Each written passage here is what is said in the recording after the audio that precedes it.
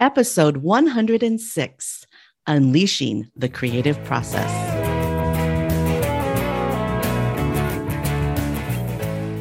Welcome to Gratitude Geek, the relationship marketing podcast, helping micropreneurs find your micro-influencer magic. I'm your host, Candice Rodarty, and this week I'm joined by best-selling author Douglas Rappaport.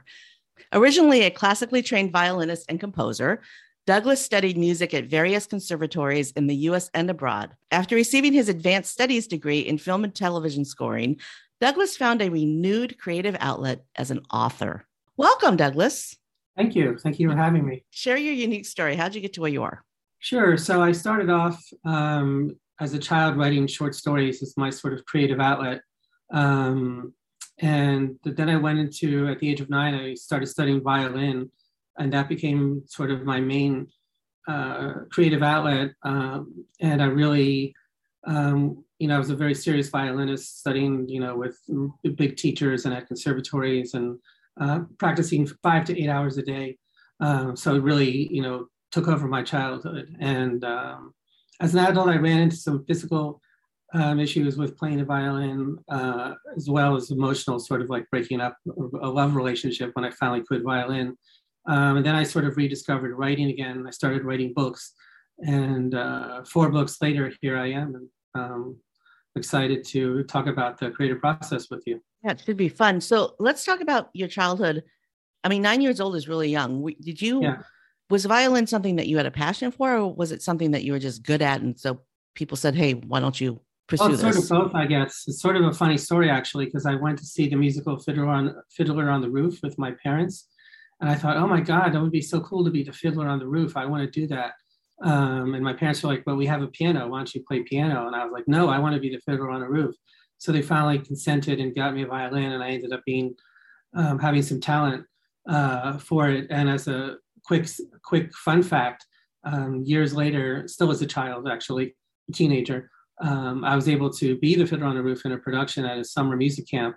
It was like the production that we spent rehearsing it, the entire summer, and then put it on for the parents at the end of the 8 weeks as a show. And unfortunately, I move a lot when I play, and unfortunately, I was balanced on some waiters' trays above the set, and I fell right as I started playing, and I took the whole set down. So the whole stage production just crashed.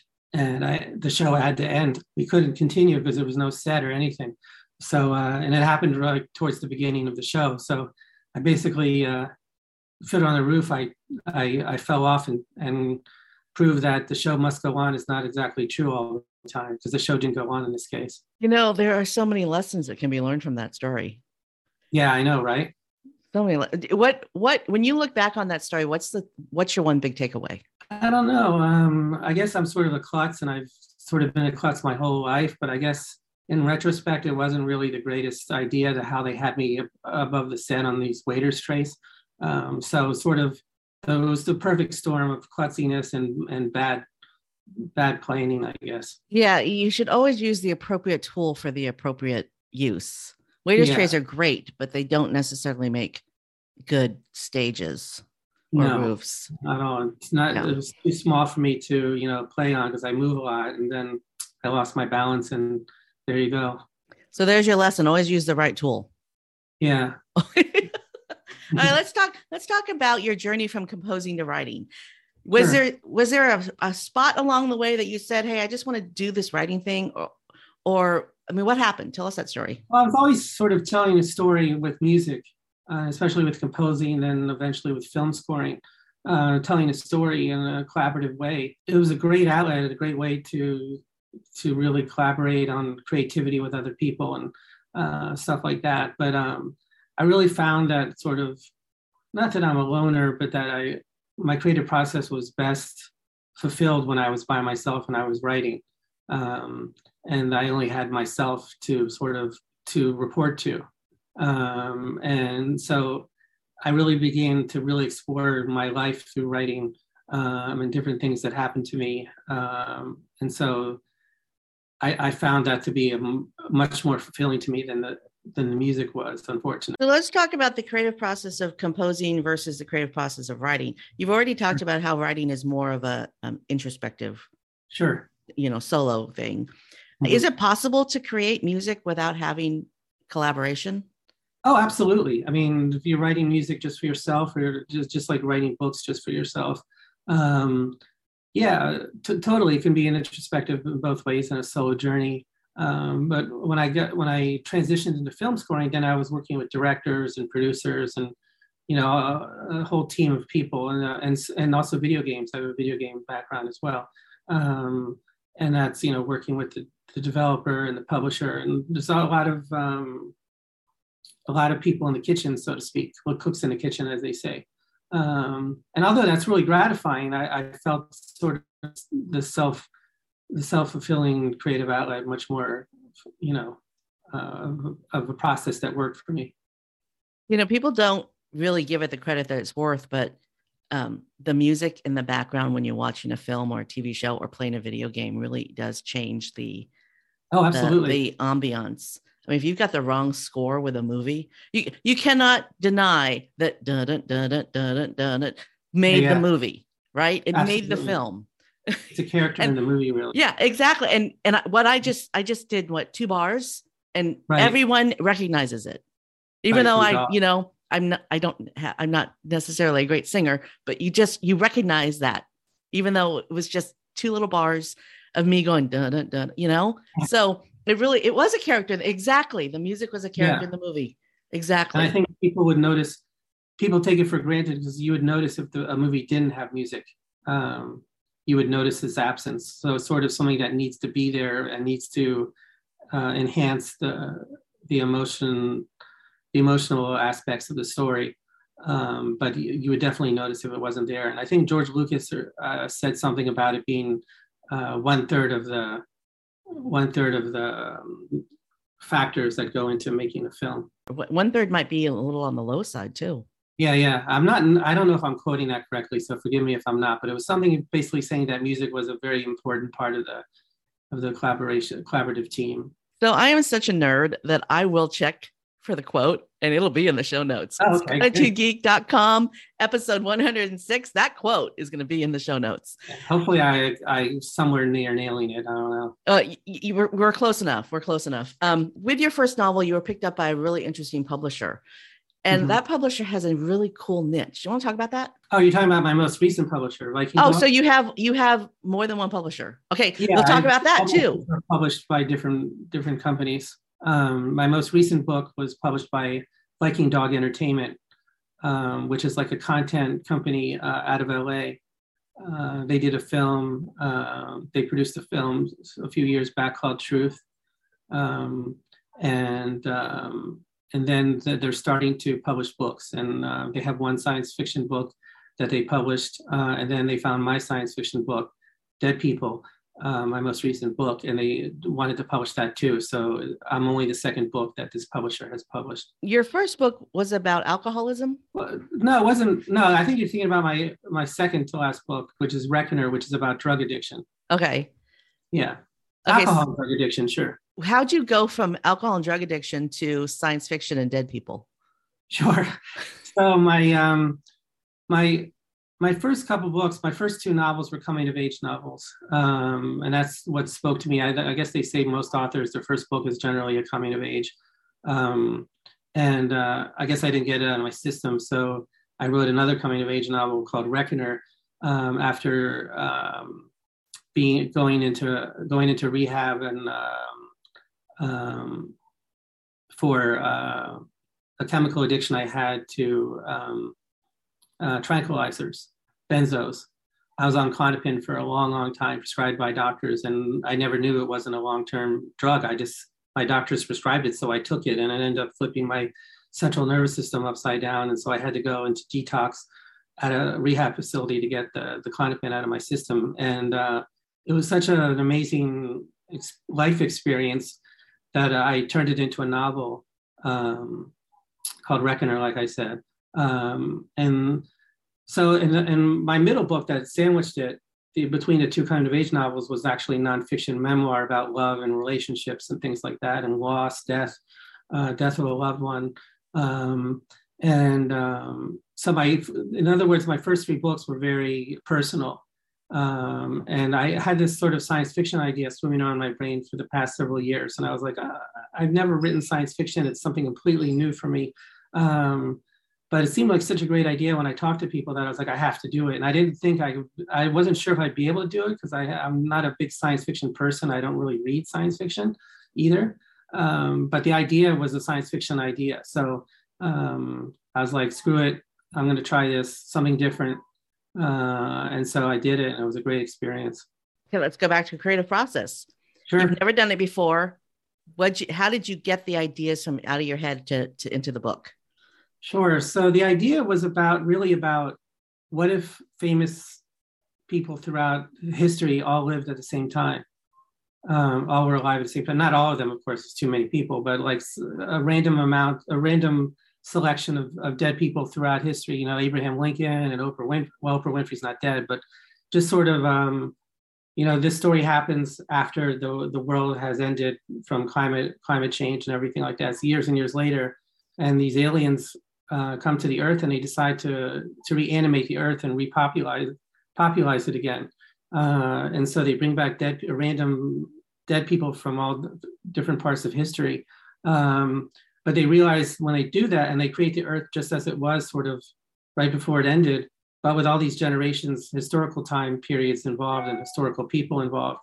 But unfortunately, they also bring back bad people, serial killers, dictators, bad people that they had no control over bringing back. So it's up to my main character in the book, who's the former football player, he becomes a hitman hired by the aliens to kill these dead people and bad people. And what he gets in return for it is not just money, but you get points for a certain amount of points for every dead person, depending on how bad they are. And so if you get enough points, you could bring back a loved one of your choosing who wasn't brought back. And for my main character, Miles McMahon, he wants to bring his mother back. So he's killing all these bad people in order to bring his mother back. So it's sort of a crazy story, but I'm a blank pager. I'm not someone who outlines or does extensive research or anything like that. I mean, I do research if I need to, but I'm a blank pager in terms of discovery, creative discovery.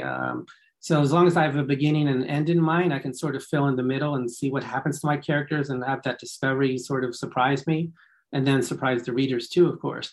So I just started doing it, and like the characters were so rich and the story was so rich that it sort of wrote itself. I know that sounds really, cliche or easy or whatever, but it was the easiest book I've ever written because it just sort of came out, splat, and I was able to just follow the journey of these characters. And these characters are such great characters that I'm turning it into a book series. These characters are so alive that I'm just writing I can't stop. I know there's a disease called, I think, where you're writing and you can't stop, you can't stop writing. I'm not to that extreme, but I am to the point of the creative process where it's just sort of pouring out of me. Well, if the characters are compelling enough, the reader wants more. Yeah, exactly. This recently happened to my husband and I. We found a show on PBS called Home Fires. Uh-huh. And it was really good. It's based on a book, but the book I think was more of short stories. I haven't read the book, but the TV show had such compelling characters. It was 2 seasons, and the last episode of the last season was a cliffhanger. Oh no! With so many unanswered questions, but the company that was ITV, I think is the name of the company with the TV show who made the TV show. They decided not to go forward with the show. Oh my God! So you're left with being in love with these characters and wanting to know what happened because there was absolutely no closure. And so the woman who wrote the original story and the dude who wrote the book, the scripts for the TV show got together and wrote 4 more books. Oh, wow. So that we could have closure. And so I don't read very often. I'm an audiobook listener, but I'm going to grab those books because they're not on audio. And I want to finish the story because those characters are so compelling. But the same thing happens when my husband and I always read, we listen, we have an Audible and we listen to the same books. So we pick stories that we can talk about or that we can listen to together. And we inevitably find we're drawn to the characters and stories, and we want more. And so we look for sequels and sequels. So we look for stories that have 9 books or 15 books in the series, because we want to go on the journey with the character, and that we want a journey that's more than just one book. So I think it's brilliant if you've got character-driven stories to keep going with them. Yeah, that's generally what I write, is character-driven kind of stuff, even though my books are very different from each other. Especially with this latest science fiction one, I'm a character writer. So yeah, you hit the nail on the head. Let's talk about how we can take this creative process of writing a book into an idea for a business. Because as an author, you are in business. I mean, you're a solopreneur, you're a micropreneur. Your product is your books. Sure. And the process of putting the books out there. So can you do it by yourself? You can, but it's very hard. I mean, if you're lucky enough to get a publisher like I was, especially for this most recent book, someone who believes in your product, like you said, and is willing and excited to share it with the world just as much as you are. So it's not just you having to do all the social promotion and the podcast and everything else that you do to promote a book, but you find a good publisher like I did, and my publisher is going to different Comic-Con events and promoting my book at those conventions, and it's really great to have someone on your side that's rooting for you and rooting for the success of your product, in which case this is a book, obviously. Are you going to the comic conventions as well, or just not your publisher? Yet. I might join him later in the year. It's just all, with Omicron and everything else, it just hasn't been advisable to travel because he's in California, and that's where the most of the Comic-Con conventions are. So yeah, I'm sort of not leaving my house either, which is why I love podcasting, because I don't have to leave my house. I can have a conversation. You're in Washington, D.C. I'm in Western Michigan. We can have a conversation. We're in the same time zone. I find it really weird that I'm in the same time zone as you, and the sun rises so much earlier for you than it does for me. Yeah, exactly. Overcoming adversity is something that you've had to do. You were homeless for a while. Talk about that. I was homeless for several months. In 2015, I want to say, sort of a blur now to me, but I had been working at a video game company in Paris, and the company didn't work out. The company went under, and I came back to the United States, and I spent some time in different cities, Portland and San Francisco, and somehow I ended up in Reno. Don't ask me how.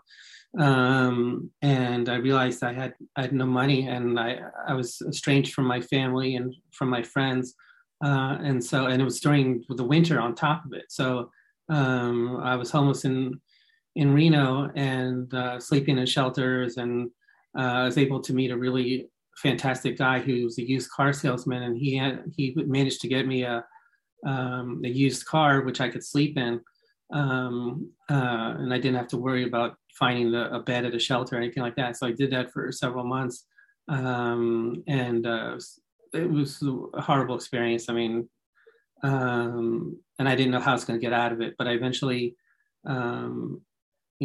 fixed my relationship with my family and was able to move back to the East Coast and have a bed again and food and shelter. And it was, I definitely don't take that for granted anymore.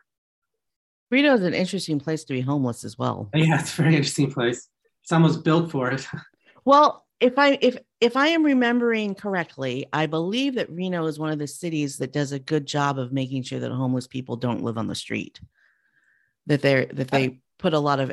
I may be wrong. I may be completely off base, but that might be true in terms of because it's tourists visit to gamble, obviously, and so maybe it's not great to have a lot of homeless people around the casinos when they have these tourists coming in to gamble.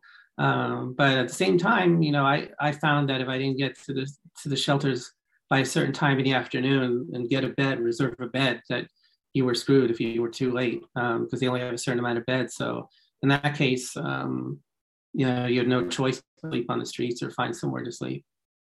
I'm probably completely off base, but Malcolm Gladwell wrote about a city that there was one particular gentleman in the city that was homeless, and the city ended up spending millions of dollars on his health care because Oh, inevitably he'd fall down, you have to go to the hospital, sure. or he had mental health issues. And they found that they saved a lot of money by putting him up in housing and making sure he was fed. Oh, wow. So they mitigated millions of dollars in expenses by creating a home and a place for this man to eat. Oh, that's great. So I thought that was Reno, but I could be wrong. Malcolm Gladwell, it's in one of his books. You know Yeah, what? yeah. Check the show notes. I'll have figured it out by I'll have figured it out by then. The experience, though, really made me believe in people again, because I met a lot of people in Reno and who helped me. I was in a casino because it was warm, and someone noticed me that I was hungry, and they shared they said they weren't going to eat their meal anymore, and shared the rest of their meal with me, because they knew I was homeless, because I guess they overheard me talking to someone else, and just people on buses, like helping me find a pawn shop so I could sell my jacket, just to get some cash, and people were just great.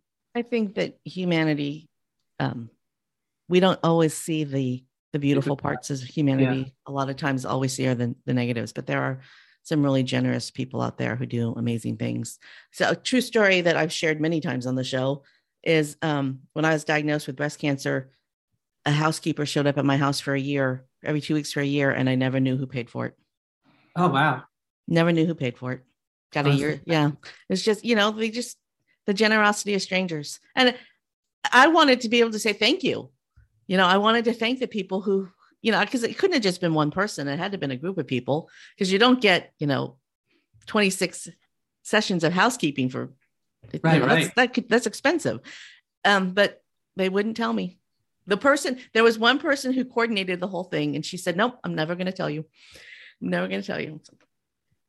That's great. Yeah. So the generosity, people are very generous, and it's up to us to say thank you. And this is a gratitude thing.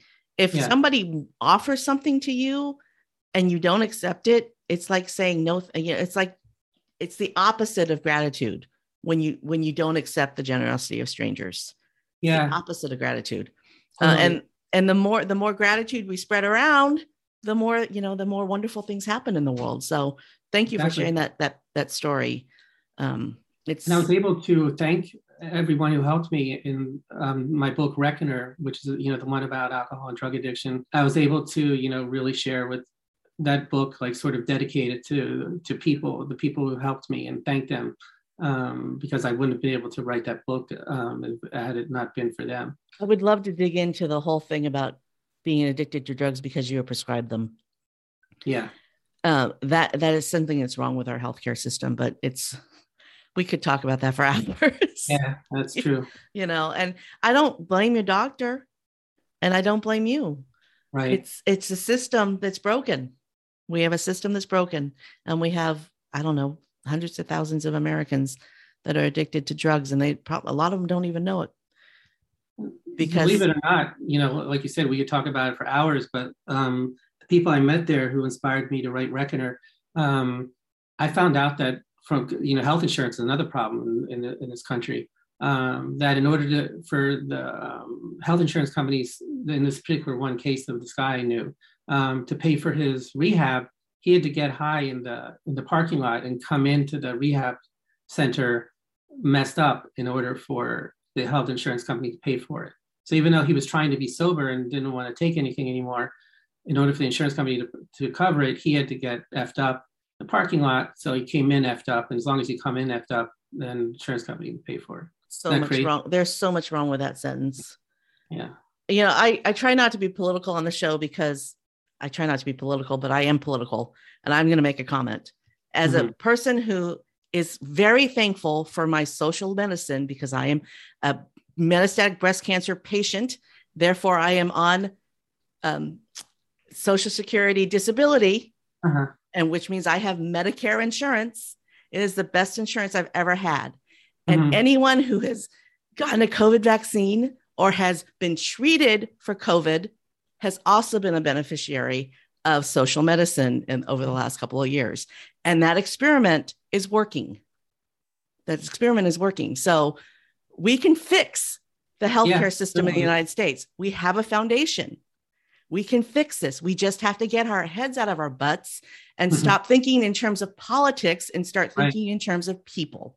Exactly. I'm talking to you, politicians. All right. So I don't do that very often, but I just got on a soapbox. No, understandable. I just got on a soapbox. Do you want to talk about losing your parents and how maybe how that affected your creative process, or how it affected the choices that you made? Yeah, it's funny because my mother, who I was very, very, very close to, died in 2010. And, they say, time heals all wounds, but just like I proved the show must go on is not necessarily true. I realized in my own grief process that time doesn't heal all wounds. That's not true. And maybe it gets a little easier as time goes by, but you never stop grieving. And it's funny because my most recent book, Dead People, even though it's science fiction and it sounds crazy and all this stuff, it's actually about grief. Because like I said, the main character wants to bring his mother back, just like I want to bring my mother back. And throughout the book, there's flashbacks to him and his mother in their previous life before the earth, got destroyed. And so it's really a book about grief. And another book I have, Victim of Circumstance, which was the book I wrote sandwiched between the two novels. It's nonfiction, like I said, it's about love and relationships and loss. And I wrote that as a dedication to my mother. Unfortunately, I wrote it after she died, but she was a big part of that book. And so I found that, and my father, who died when I was a teenager, he was a big part of my first book, One Day the Weatherman, because that's about a father who leaves the house one day and never comes back. And that's sort of how I felt with my father. You died and you don't come back, obviously. So each of my books has something to do with the loss of my parents. My mom passed away in 2011. It's been 11 years, but I still think about her every day, and I make choices in my life based on what would my mom have done.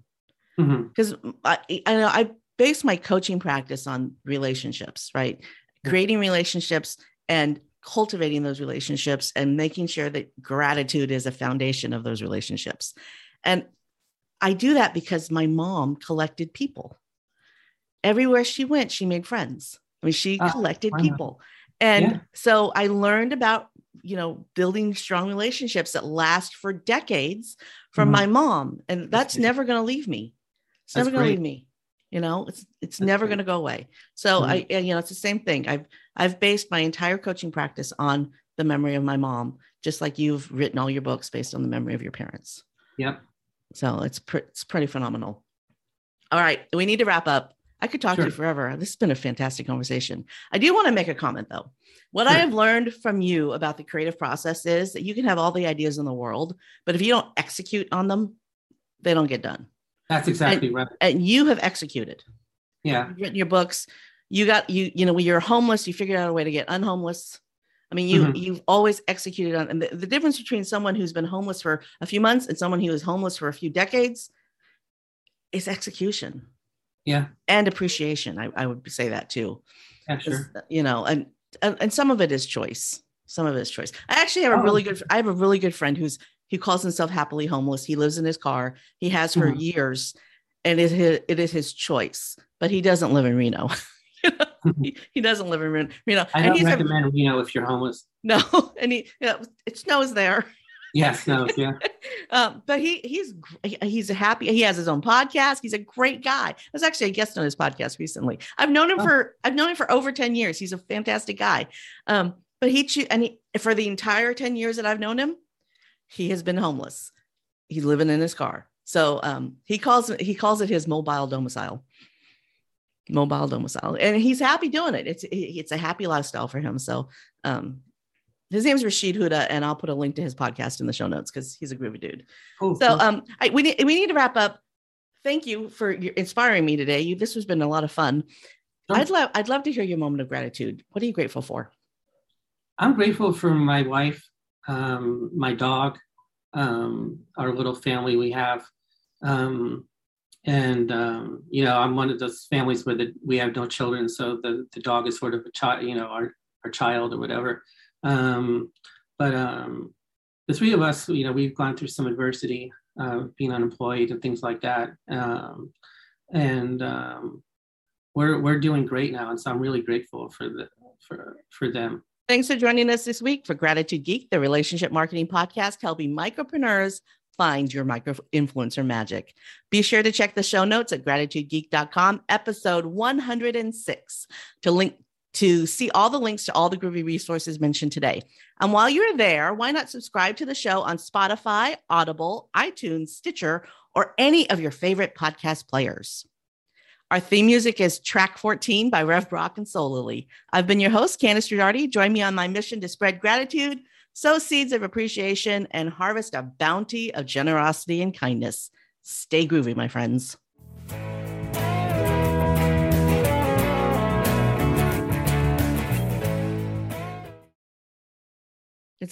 Am I wrong? Did I do my research incorrectly?